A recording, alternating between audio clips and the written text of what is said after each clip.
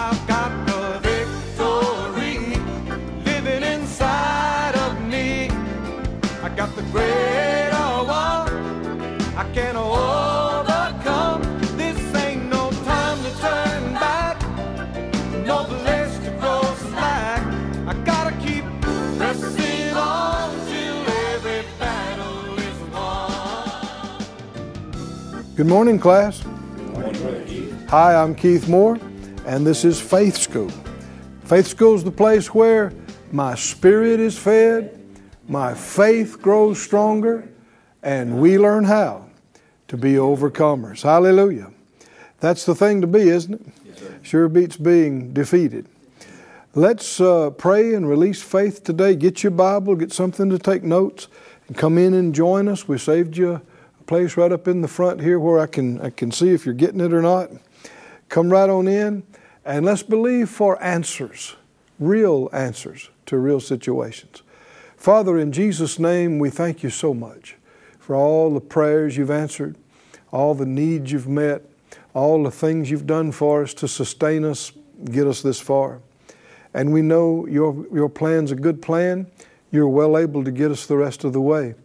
We know our faith is a factor in these things, and so that's why we're here, to seek you, to get our faith fed, to understand how these things work, and to do our part, to yield to you to do your part, because you never fail.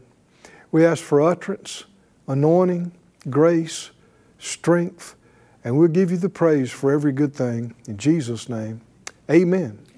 Turn, please, in the great textbook to our scripture again, Hebrews 10, and let's continue with our study that we're calling By Faith.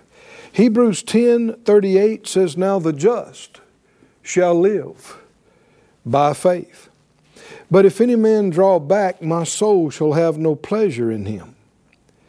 But we're not of them who draw back unto perdition, but of them that believe to the saving of the soul." We've seen repeatedly that faith is not passive. Faith is not weak. Faith requires that you overcome fear, that you are courageous, that you resist weakness and are strong in the Lord, that you don't just lay around and wait on something to happen, but when you find out what the Lord's given you, you rise up and lay hold of it. And if there's obstacles and walls and things in between you and it, you don't just say it can't be crossed. You say, the Lord will show us. And when He shows you, you act on it no matter how impossible it seems. And that's when you see miracles. And that's when they saw them here in the chapter 11 of Hebrews. Abel saw amazing things. Enoch, Noah, Abraham, Sarah. The list goes on. And we're down to verse 30 and 31 today in Hebrews 11 of our study.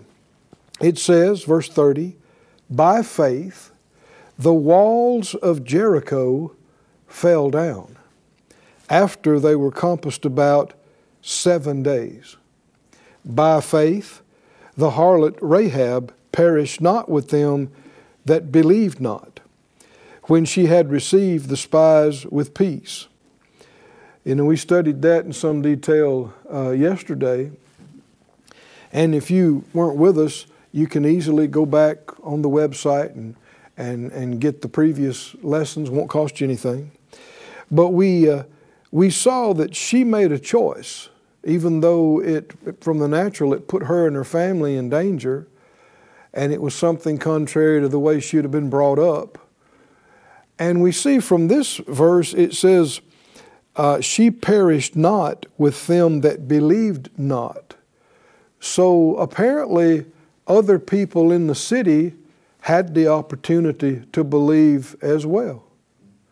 That's interesting, isn't it? Sure. It says the ones that perished there in her home city chose not to believe. And that's what that word here means, is unpersuadableness.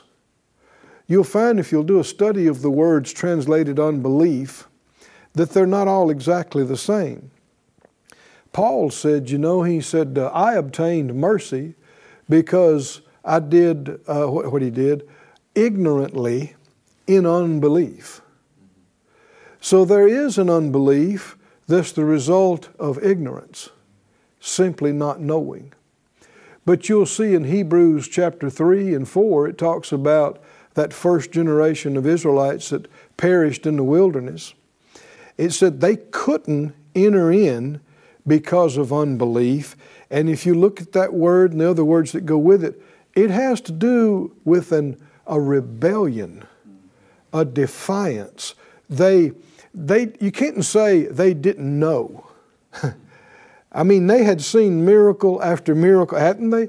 In Egypt before he got them out, you couldn't say they didn't know God was real. You couldn't say they didn't know God could do amazing miracles. They've seen it. So they can't plead ignorance. So what's the problem? What kind of unbelief is this? This is a refusal to believe, even in the light of knowledge. And the Bible also calls it disobedience, and it calls it rebellion.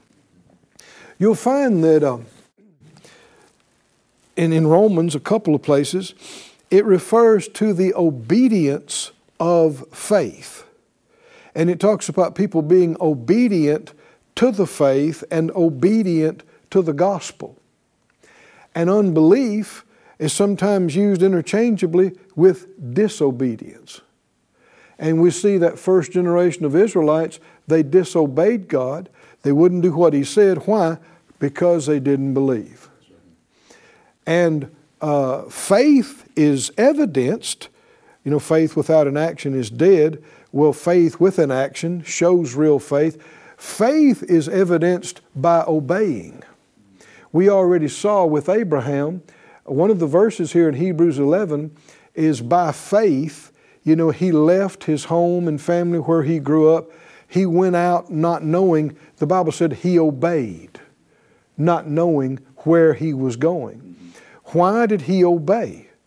Because he believed. Why would people disobey? Because they don't believe. Can you see this? So these two things are tied together. Faith and obedience, unbelief and disobedience. And so apparently other people in the city saw some of the same things and knew some of the same things Rahab did, but they chose not to believe, and they perished. And you can't control what everybody around you chooses to believe. But no matter if everyone around you chooses to believe, and you're the only one that makes it out, Rahab and her family made it out. Can you say amen? Amen? And that's because by faith, she chose to believe. James even talks about this, that her faith was evidenced by her deed. James 2:24 and 25, and this is I'll read it out of the NIV, verse 25. It says, "In the same way was not even Rahab the prostitute considered righteous for what she did when she gave lodging to the spies and sent them off in a different direction."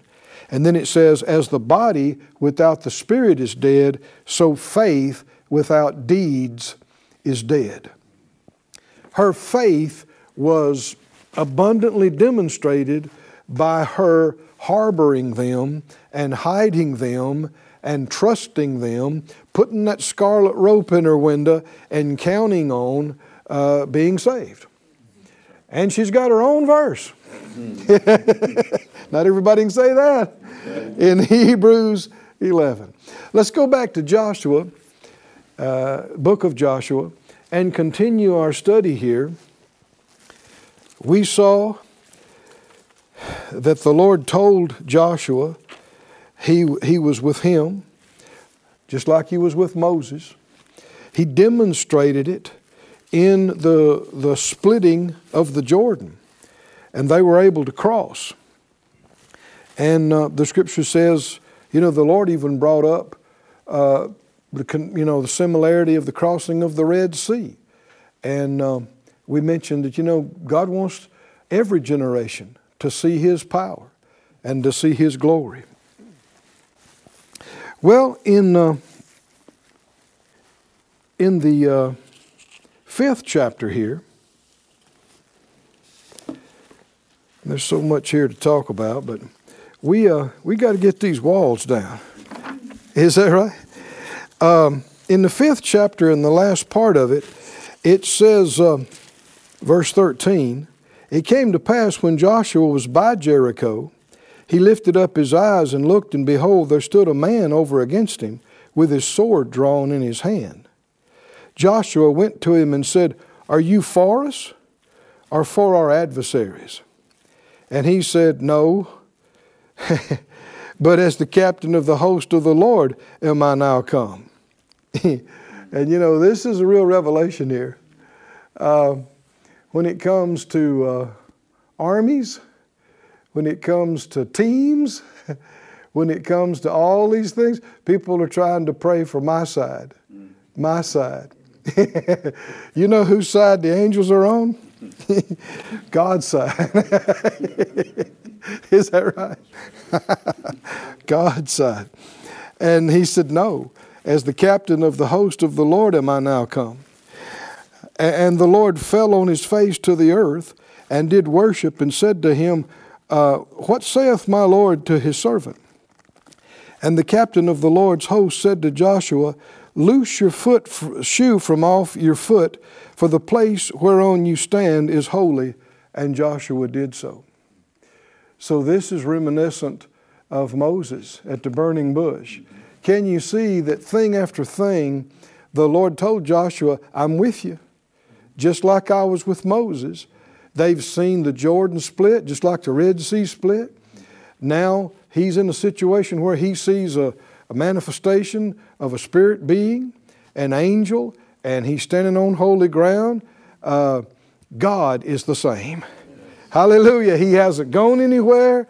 He's and you know, you can imagine Joshua thinking, you know, when Moses left, you talk about some big shoes, right? To fill you now, you know, it was Moses and now it's you leading the people. Nobody ever saw the miracles that people saw under Moses. And so I'm sure the Lord knew he needs these things. He needs to see, he needs to know. I don't have to just keep looking back to Moses. God's with me. Yes. He's with us right now. And in talking about the angels being with you, I'm not suggesting that you, if you're going to war, for instance, that you can't pray that the Lord will be with you. If you'll do what the Lord tells you to do, then He is with you. Yes, can you see that? But if you're just men are just doing their own thing, then the angels are not there to support everything wild idea right, that people might come up with. Chapter 6 says, "Now Jericho was straitly shut up because of the children of Israel. None went out and none came in." What little reading I've done about it, Jericho is a very old city. I mean, dating back ancient times of antiquity. But one reason why it continued and it kept on continuing is because it was fortified with walls and protected. We're going to see, I mean, what's the verse about? The walls, right, of Jericho. And these walls were formidable. And apparently, when they shut up inside these walls, they could maintain possibly for years without anybody getting to them if they had food, because they had freshwater spring inside the city, and apparently these walls were such that you couldn't get in. And so they could, if they were besieged, they could hold out possibly for years. And some of the archaeological diggings and stuff that have been done, they found remains of harvest in containers in Jericho where the walls had fallen. And that indicated that there was no long siege. because if there had been a long siege, the people would have eaten the food. It also indicated, of course, we know it happened in 7 days. That's quick. And we also know usually the conquering army, one of the main things they wanted was the food. Right? So they would not have destroyed the food. And they saw in these ruins, the food was burned, was destroyed. Complete full containers of food burned. Why? The Lord told them after they defeated the city to burn the city and not save anything. It was all dedicated to the Lord. It was the first city conquered. And the Lord said, the first one's mine. Isn't that interesting how all these things bear out the Scriptures? But keep reading. The Lord said to Joshua, see, I have given into your hand Jericho, and the king thereof, and the mighty men of valor. Now let's just stop right here. If you didn't have this, you shouldn't even be out here at Jericho. Right? If the Lord didn't tell you it's yours, you shouldn't be out there trying to do anything with it. But the Lord calls those things that be not as though they were. He says, I've given it to you. As far as He's concerned, it's yours. It sure doesn't look like it, right? You're on the outside looking in. Another one of those uncrossable barriers, right? And so He said, you shall compass the city, all you men of war, and go round about the city once. You shall, thus shall you do 6 days. And the 7 priests shall bear before the ark 7 trumpets of ram's horns. And the 7th day you shall compass the city 7 times, and the priests shall blow with the trumpets. That's a lot of 7s, isn't it? 7, we see, is the number of completion. And in the very beginning, God created the heavens and the earth 6 days, and He rested on the 7th, means He's done. Right? And we see that in the book of Revelation. We see 7 churches, 7 angels, 7 trumpets, 7 seals. God uses this number. And so when they do this, the 7th time, the 7th day, it will complete what they need to do, and now God's going to do something. Hallelujah. And that's where every one of us wants to be. Right? We don't want God waiting on us, having told us what to do, and we're not doing it, or we come up with some different plan, or whatever the case might be, and then wait and think we're waiting on God, think we're waiting on God. We saw this earlier. When did that Jordan split? When? The moment they did what He told them to do. With the moment their feet hit the water at the edge, not before, but right then. When did the Red Sea split? The moment that Moses stretched out his hand, did what God told him to do, and the Lord actually told him, quit praying to me, quit crying to me, tell the people, go, move. Can you see the connection between an act of faith and the manifested power of God? Can you see it?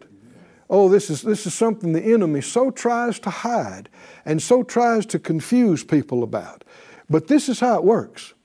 If to get a miracle, you got to do what Jesus' mother said to him. Whatever He says to you, right? Do it.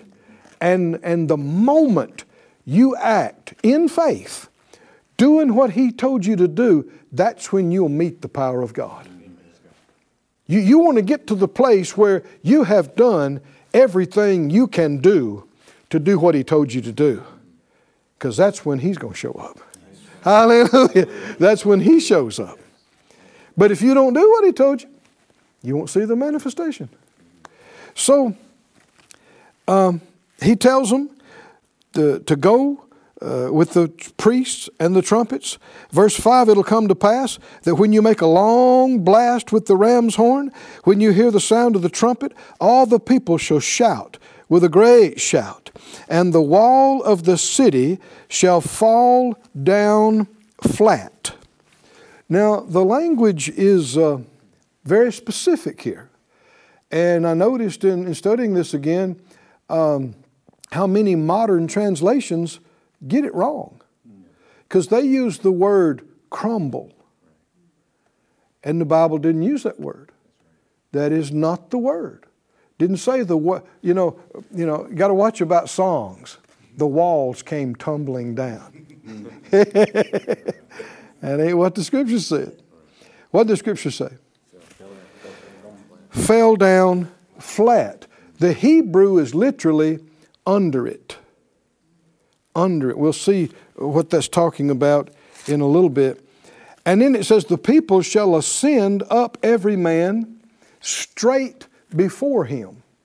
Now, this is different from all the soldiers funneling into a break through the wall. Everybody just went straight up and in. All around. Describes what happened.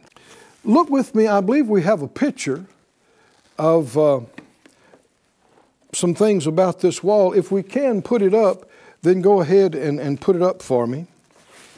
This first one is an illustration of what happened with this wall, how it was made.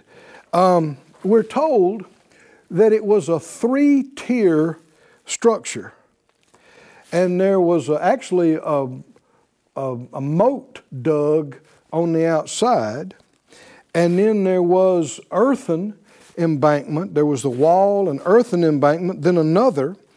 There was a stone retaining wall about 15 foot high.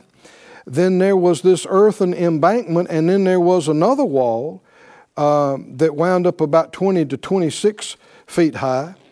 And it was about 40 or 50 feet high. And it was the height of a 4-story building, but because of where you were way out at the embankment, it looked like almost 10 stories to get up. So you can see why they would think there's no way, right? I mean, even if you manage to get into the first place, that just means all the soldiers on the wall can shoot arrows at you down there. You're trapped. And so you can see why they felt so safe in there. They're like, nobody can get to us. And the Bible tells, not the Bible, but the archaeological studies said they had fresh harvest in those containers. I mean, they just got the harvest in. They can stay there a long time. They got water. They got food. But what did the Lord say? I've already given it to you. Is that right? I've already given it to you. And what does faith say? Faith then is sure that it's ours. Before we see any way to get past this wall, faith says it's ours. I believe we have another graphic, if you would put that up if we're able to. This is an artist's rendering, and that doesn't mean that's the way it happened as far as the parts that broke out, because that's not accurate. But do you see the houses in there? We're told Rahab's house was on the wall. Can you see that? So you know it's got to be a massive structure if people's houses are part of it as well. So you can take that off. Let's go back to the text. I just wanted you to see, we're not talking about some little 15-foot high fence out here, right? And of course, it makes sense when you look at it. How would that be any protection, right, from an army coming in? And how does anybody have their house on it, right? It's got to be big.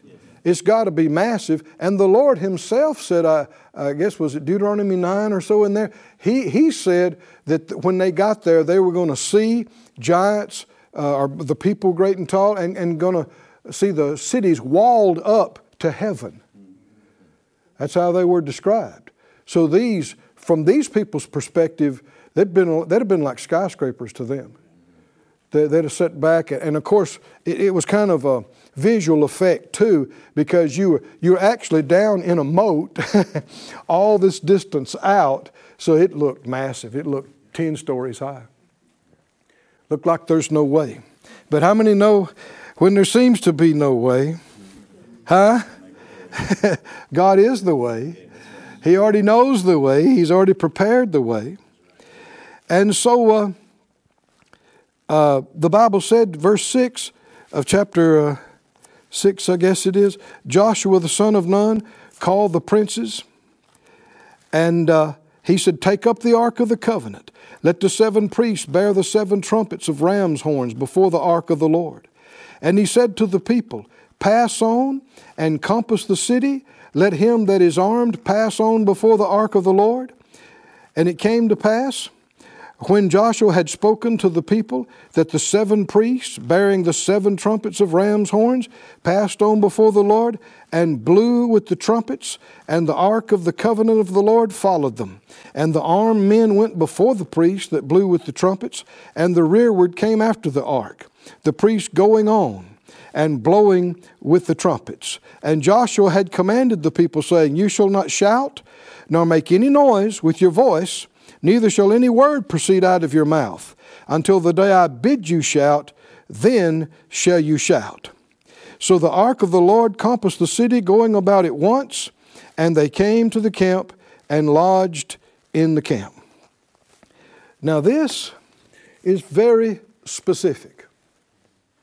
You remember the phrase we saw, the obedience of faith. Now, what's amazing to me is nobody is supposed to say a word out of all this big group of people the whole time they march around the entire city. I just think of trying to do that today. Right? just my own bunch, my own group. If I could say, now guys, don't say a word. What do you think? Huh? How many times people think, well, I know they said don't say anything, but it's all right. I need to tell you this. Do you think it was important that they do exactly what the Lord told them to do, exactly the way He told them to do it? Everybody say, obedience of faith. Hallelujah. And we're out of time. We'll need to pick up right here, if we can, on our next class session. Come back with us. We still got to get these walls down. How many know they're coming down? Is that right? They're coming down. We'll see you next time in Faith School. I've got the victory living inside. Thank you for joining us at Faith School. Class is dismissed for today, but you can watch this and other episodes of Faith School free of charge at faithschool.org. For more information, visit our website or call us at 941-702-7390.